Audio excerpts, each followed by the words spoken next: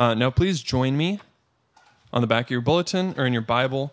I'm going to read from Luke 19, 1 through 10. Luke 19, 1 through 10. He entered Jericho and was passing through. And behold, there was a man named Zacchaeus. He was a chief tax collector and was rich. And he was seeking to see who Jesus was, but on account of the crowd he could not, because he was small in stature. So he ran on ahead and climbed up into a sycamore tree to see him, for he was about to pass that way. And when Jesus came to the place, he looked up and said to him, Zacchaeus, hurry and come down, for I must stay at your house today. So he hurried and came down and received him joyfully. And when they saw it, they all grumbled, He has gone in to be the guest of a man who is a sinner. And Zacchaeus stood and said to the Lord, Behold, Lord, the half of my goods I give to the poor. And if I have defrauded anyone of anything, I restore it fourfold. And Jesus said to him, Today salvation has come to this house, since he also is a son of Abraham. For the Son of Man came to seek and to save the lost. Please pray with me. Jesus, we love you this morning. We thank you that we all get to come together and gather and worship, gather and read your word together. Please be with Brian as he speaks. Give him words that are going to encourage and build up this church. And God, help us to be humble and to receive your words. I pray that we would be seeking to honor you today, that we'd be chasing after you like Zacchaeus and not letting anything get in the way. Jesus, we love you and pray all these things in your name. Amen.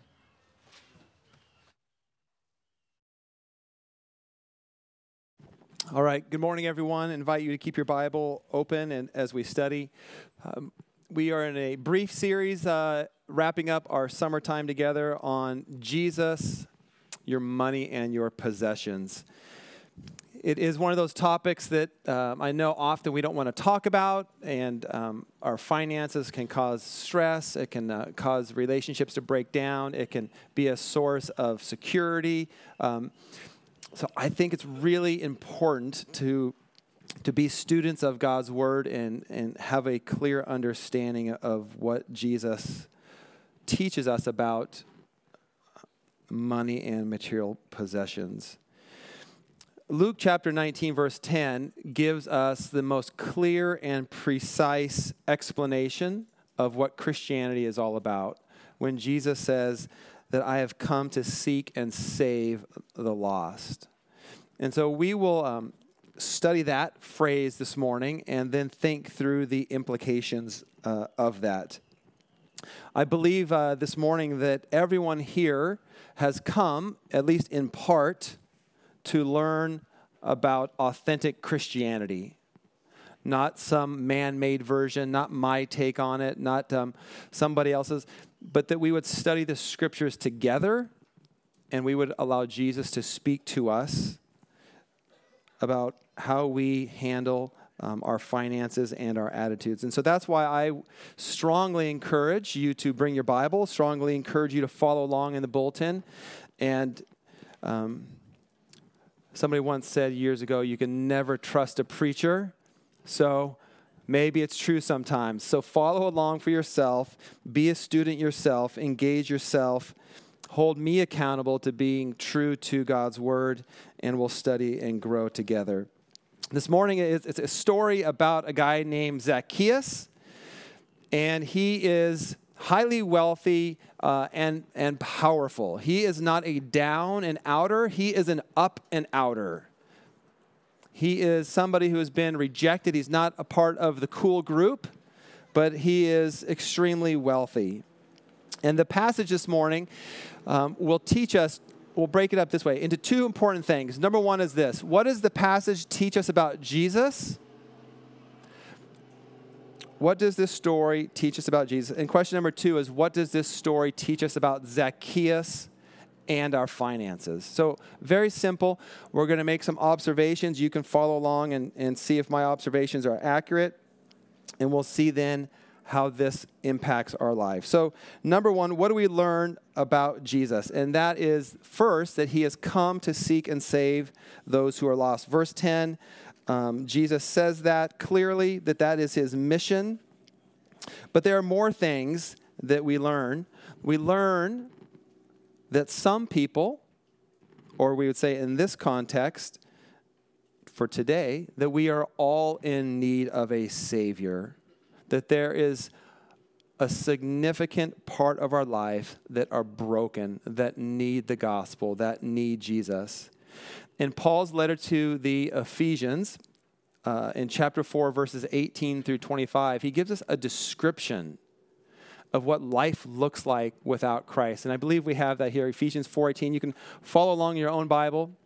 But here's what the Apostle Paul says, that those who do not know Christ are darkened in their understanding, alienated from the life of God because of the ignorance that is in them due to the hardness of heart.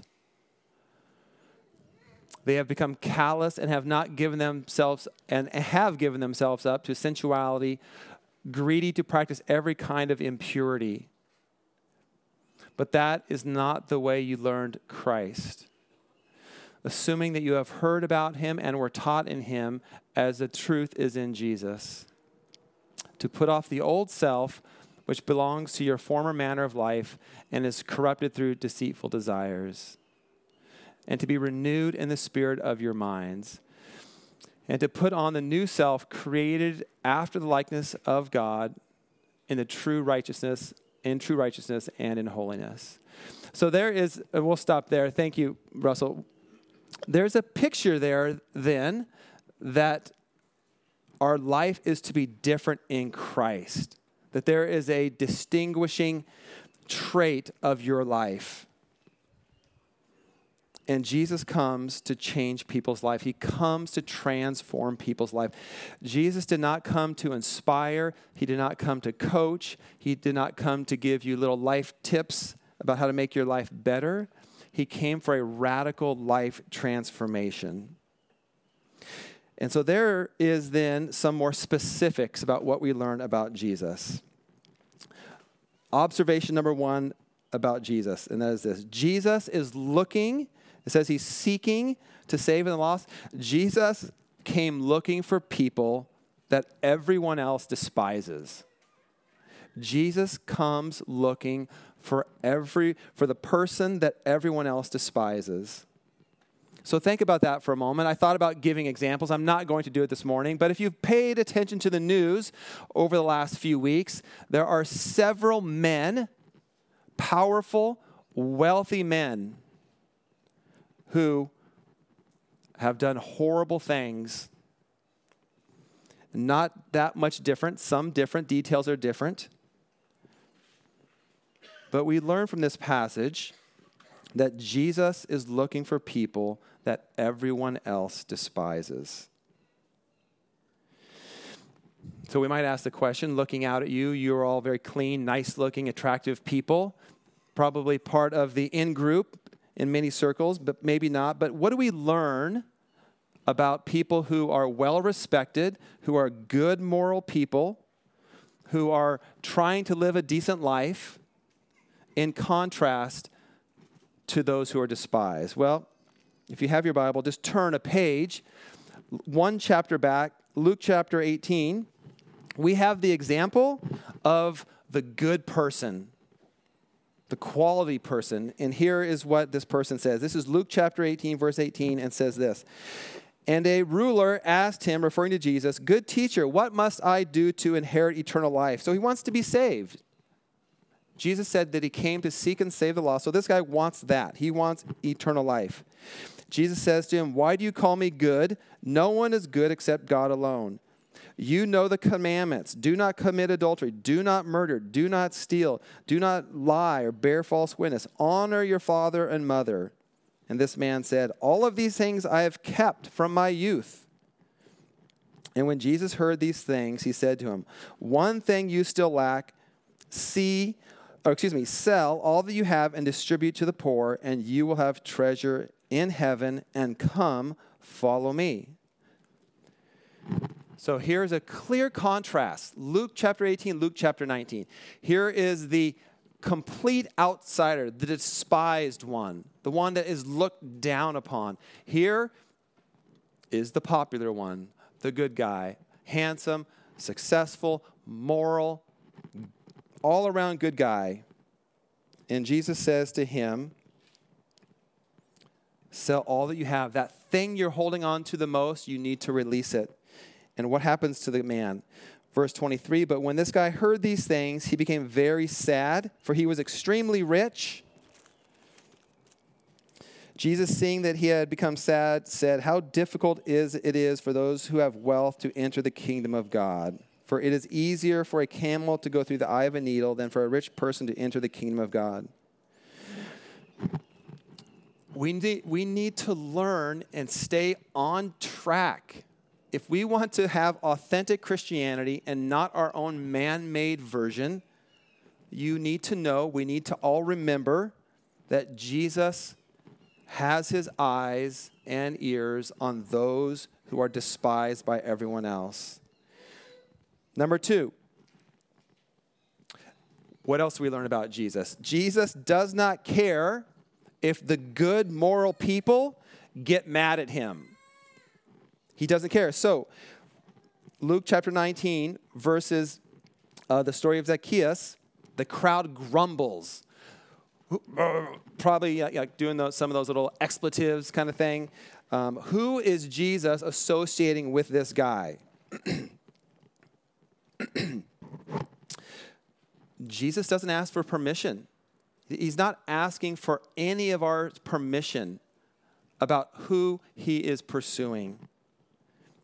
Doesn't care about what the good people think. It's important to remember that. So we've learned that Jesus goes for the outsiders. He goes for those who are despised in culture. And he doesn't care if the good moral people at church get mad when he associates with the outsiders. Number 3, we learn this about Jesus, that he wants to make your life totally new. He wants an internal transformation. C.S. Lewis writes about this in his book, Mere Christianity. Jesus did not come to make people nice. The goal here is not to make you a nice person, a friendly person. The goal is to have your life radically and completely transformed by Jesus Christ. 2 Corinthians 5:17 says this, that anyone who believes in Christ becomes a new person, that your old life is gone and you've begun a new life.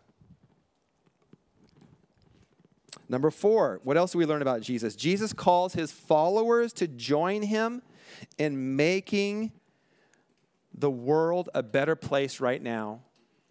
Jesus calls on his followers to join him in making the world a better place right now. And we'll see that as we look more at the life of Zacchaeus.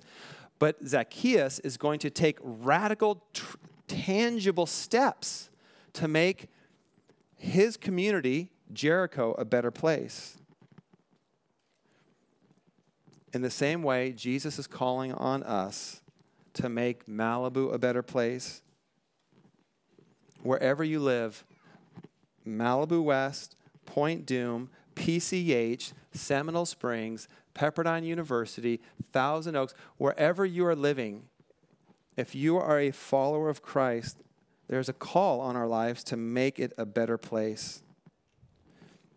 So think about this for a moment. If Jesus is pursuing those who are often rejected by the outsiders, if Jesus doesn't care if people in church get mad about reaching out to those outsiders, if Jesus calls on us to make our communities a better place right now,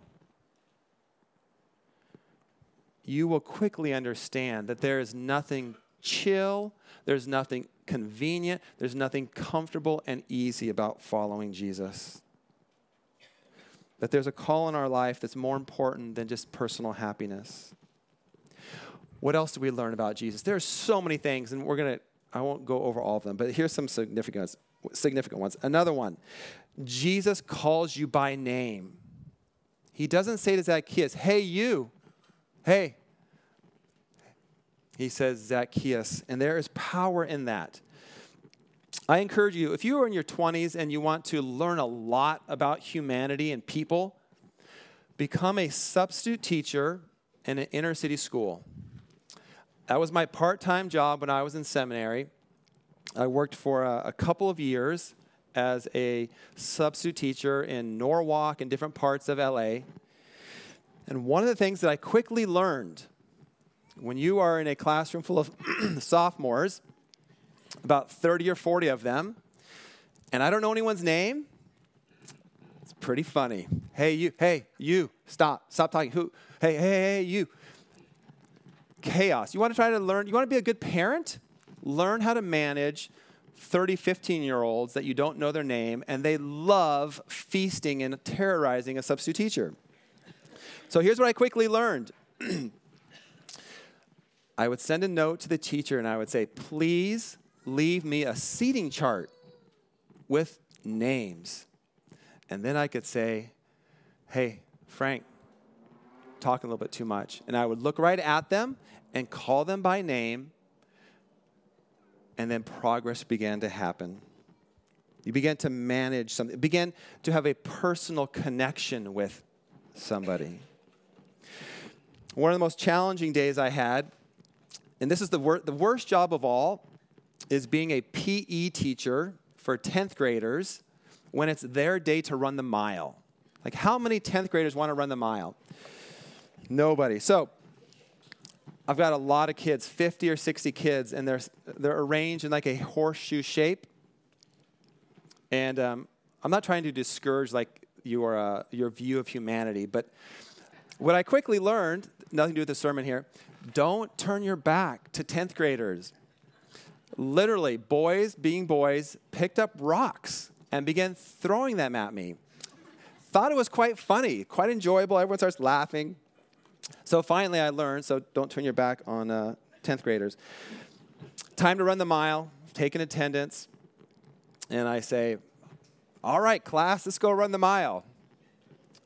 They all sit there and stare at me. Nobody moves. Come on, guys, it'll be fun. Nobody moves. How do you get, I don't remember how many, 50 or 60 PE classes extra big. How do you get 50 or 60 10th graders to go run a mile when they don't want to, and you're by yourself? What would you do? The only thing that came to my mind, I had the sheet of paper with everyone's name on it. And at the very top, it was alphabetical. And it was primarily, this is Norwalk, John Glenn High School, primarily Latino. Alvarez, and I had to give a daily grade for each person. Alvarez, F. Antonio, F. And I got through about 3 or 4 names, maybe a few more. And then 1 or 2 got up, 3 or 4, and finally I got them all to go run their mile. There's something far more important than that story, and that is this, is that Jesus calls us by name.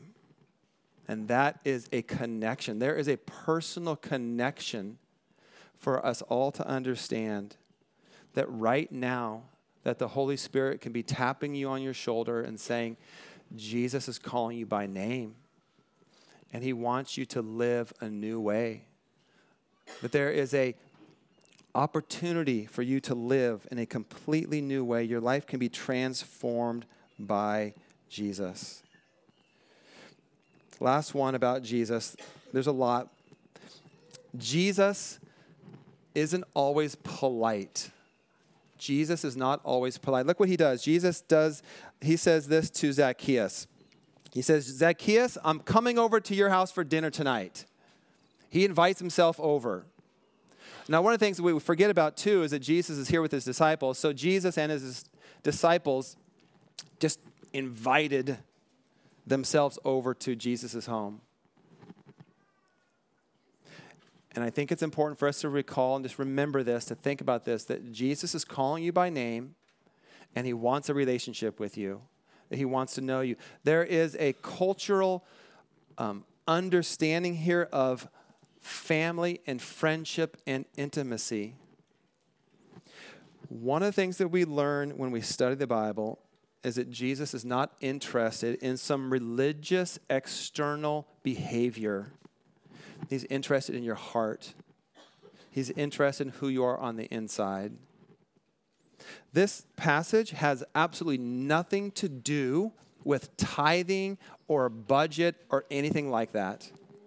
This has to do with Jesus calling people by name and wanting to share life with them, wanting a life transformation.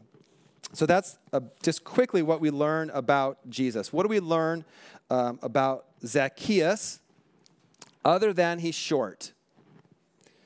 There's a lot here. What do we want to learn? So here's what we can learn. Here's how we'll phrase it this way. If you want to learn something about Zacchaeus and how Zacchaeus can help us know God better, here's what we have to do. Number one is this. You have to ignore the crowd. Number two, you have to climb a tree. Number three, you have to welcome him into your home. Ignore the crowd, climb a tree, and welcome him into your home. Here's what Luke chapter 19 says about Zacchaeus. 19 verse 1 says this, Jesus enters Jericho, and behold, there was a man named Zacchaeus, a chief tax collector. It's important to pause here for 1 second. So a tax collector was somebody, he was a Jewish man who partnered and collaborated with Rome, the enemy occupying country.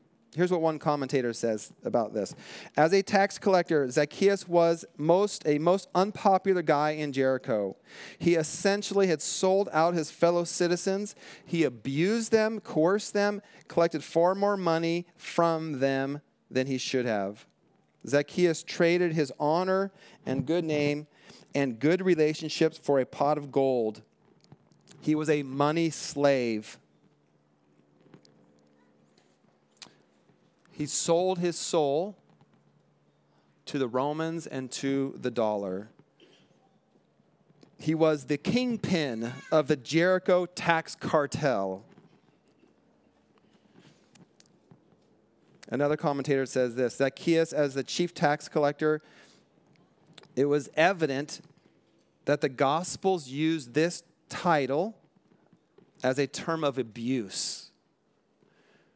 So, again, if you just pay attention to the news and the world we live in over the last recent years, how many people abuse others to make money? Think about how many schemes and how even power structures are set up in our country to abuse the poor, where people take advantage of those who are hurting and oppressed. That was this guy. That was Zacchaeus. He was he wasn't just unfortunately, if you grew up in the church and you learned the song, he was a wee little man. It's kind of a distortion. He was short, but extremely politically powerful and wealthy. But here's what he does. He ignores the crowd. He ignores this massive group of people that despise him. I read this week from one author talking about Christianity. Many people I have met don't believe Christianity for a kind of visceral reasoning. They have this strong dislike towards Christianity. And the visceral reasoning goes like this. If Christianity was true, it could not produce people like this. But it seems like it is producing people like this. Therefore, Christianity cannot be true. But you know what? You need to do something that Zacchaeus did. How did Zacchaeus get over this barrier?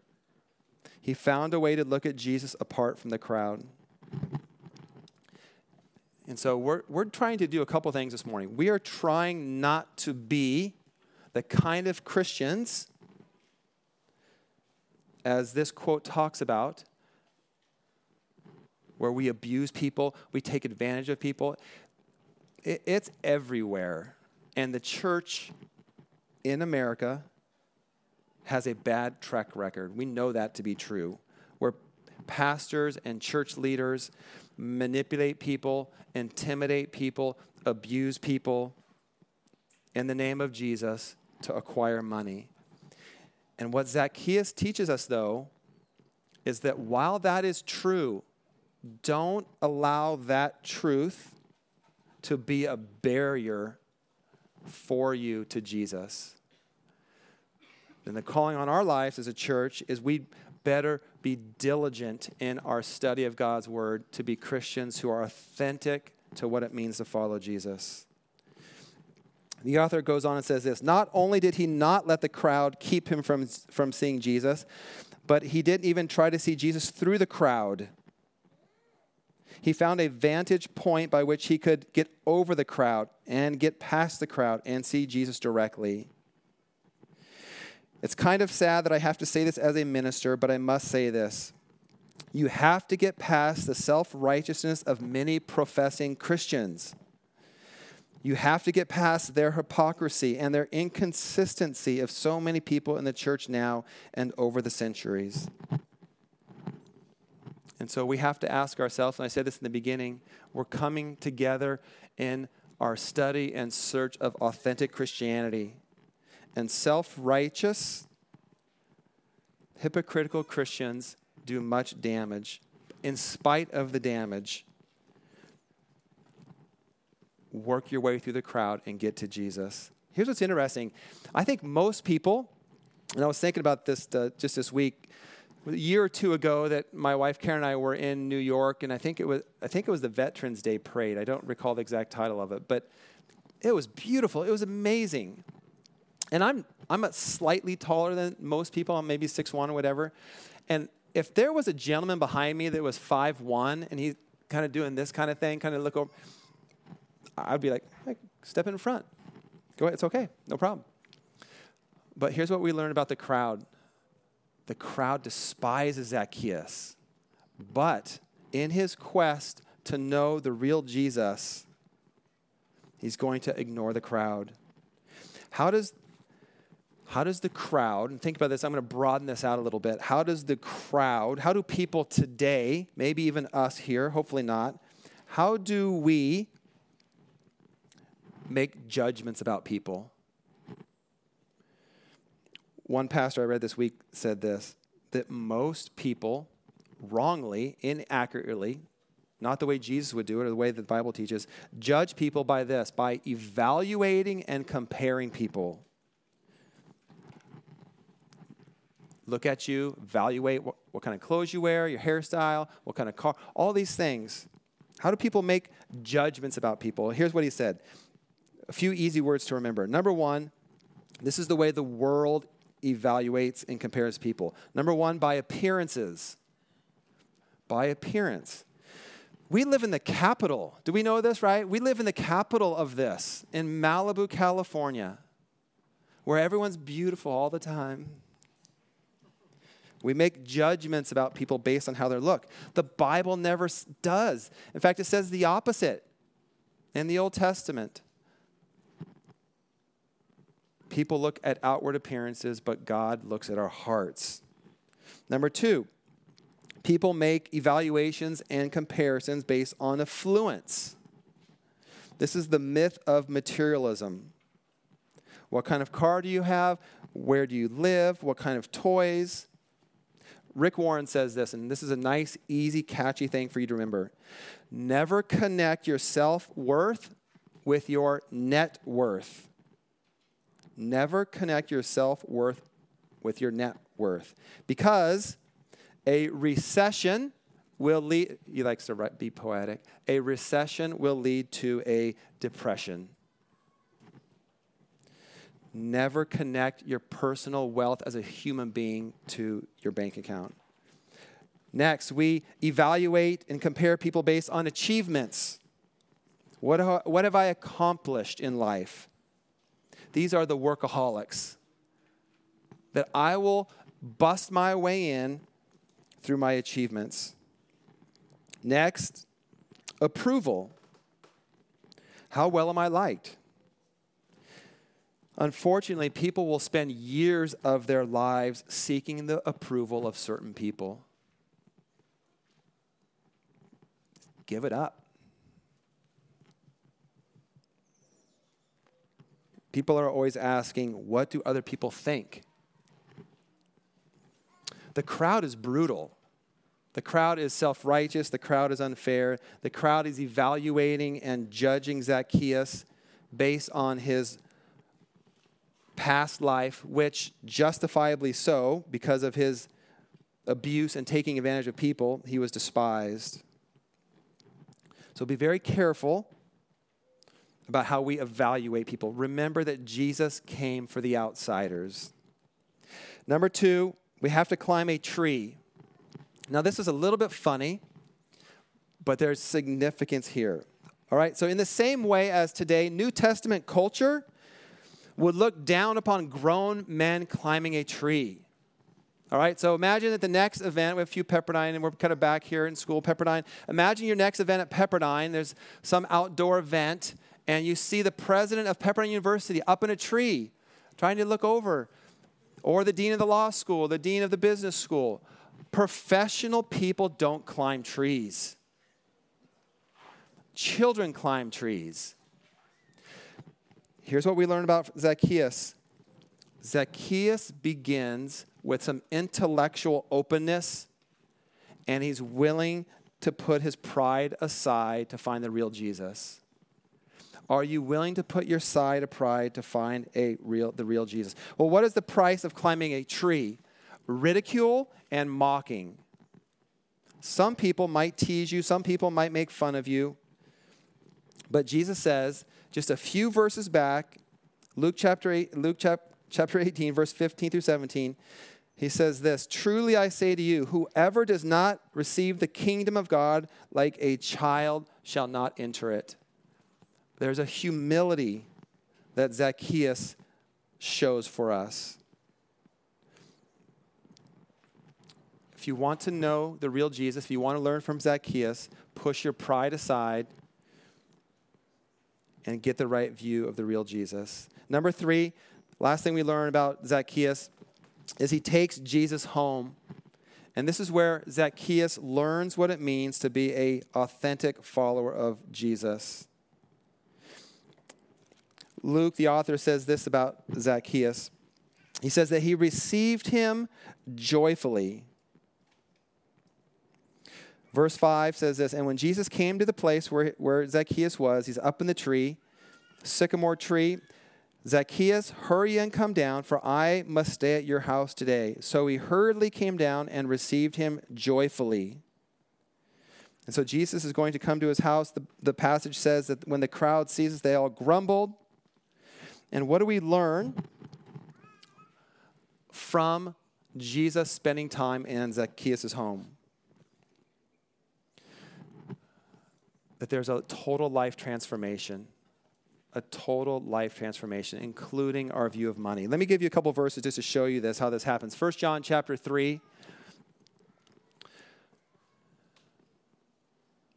says this, "But if anyone has the world's goods and sees his brother in need, yet closes his heart against him, how does God's love abide in him?"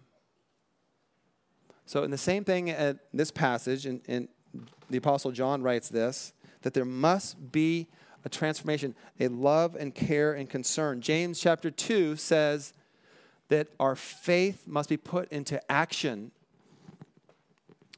Last week we described the word generosity as love in action. What good is it, my brothers, if someone says, "I'm a follower of Jesus, I have faith," but does not have works? Can that faith save him? If a brother or sister is poorly clothed and lacking in daily food, and one of you says, "Go in peace," the Christian handshake, be warm and filled, without giving them the things needed for the body, what good is that? And so this is what Zacchaeus is learning. And here's what's interesting. Zacchaeus says this about himself, is that he has defrauded people. He has taken advantage of people. He has manipulated people, hurt people, and stole their money. So what is he going to do? He's going to give half of his money to the poor, and anyone that he has abused or taken advantage of, lied to, he will restore fourfold. And what does Jesus say about this action. He says this, that salvation has come to this house. He's making this tangible connection that if you're professing Christ, if there's something, if Jesus has changed your heart, then there will be tangible ways in which that will be seen. There's so much here, but let me just show you one thing that we learn from Zacchaeus. That money has the power to destroy and rip families apart. Money has the power to rip communities apart. It has the power to rip countries apart. But equally, it has the power to bring healing. Half of his wealth automatically goes to those who are in desperate need. And here is the restoration process. If I've stole from you, if I've taken advantage of you, I'm not only returning what I've done to hurt you, I'm giving you back even more, 4 times the amount. And so we learn that when Jesus says that I've come to seek and save the lost, that he's talking about a complete life transformation. That includes our money. The Christian life is much more than money, obviously, but it always includes money. And we have to remember that. We have to remember that there is a renewing work in our lives, a renewing work in our community that happens when we are generous. As we continue to study this and we see this, we will see that generosity of time, of forgiveness, generosity of friendship, generosity of saying I'm sorry, generosity of resources, of our money, is a non-negotiable part of the Christian life. And there are times, if we're honest, there are times that is hard. But Jesus says this, consider the cost of being my disciple. Think carefully about that. Because the evidence of a new life is generosity. Let's pray together. Heavenly Father, we are grateful for the generosity that has been shown here in our community. I pray that we would have open hearts of kindness, open hearts of friendship, open hearts of compassion. Father, I pray that you would help grow within our hearts the full force of generosity, not just our finances, but all of who we are. Pray that we would be humble enough to evaluate our lives, to be willing to grow, that if the Holy Spirit is tapping us on the shoulder, that we would respond with openness. Help us to remember that it's your kindness that leads us to repentance. We love you. In the name of Jesus, amen.